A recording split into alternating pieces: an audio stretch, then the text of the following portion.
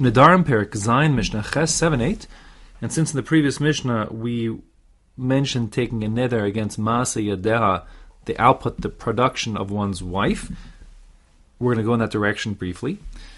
If a person takes a neder, Sha'at Osa Eini Ochel Ada Pesach, that which you make, I shall not eat until Pesach. I mean, the neder was whatever she makes is forbidden to make a korban, but for a limited amount of time, not in perpetuity, but rather just until Pesach.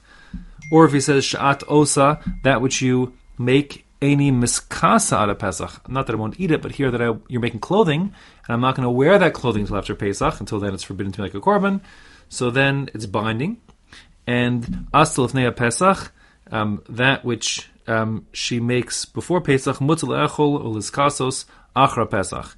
If it's food or clothing, he could eat it or wear it after Pesach. Of course, he can't before.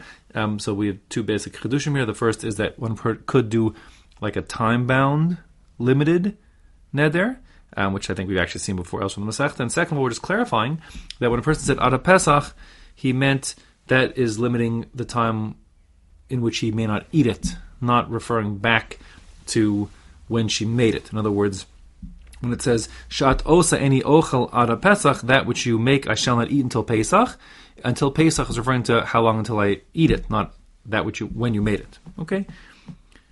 On the flip side, Sha'at Osa Ada Pesach Eni Ochel, that which you make before Pesach I shall not eat.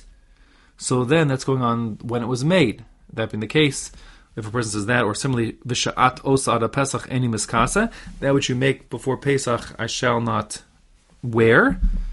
So then Asa Lefnei Pesach, that which she made or baked, or if she's wove or something before Pesach, Asr Le'echol V'skasos Achar Pesach, it remains forbidden to eat or to wear as appropriate even after Pesach, because the point was he took a neder on when it was made.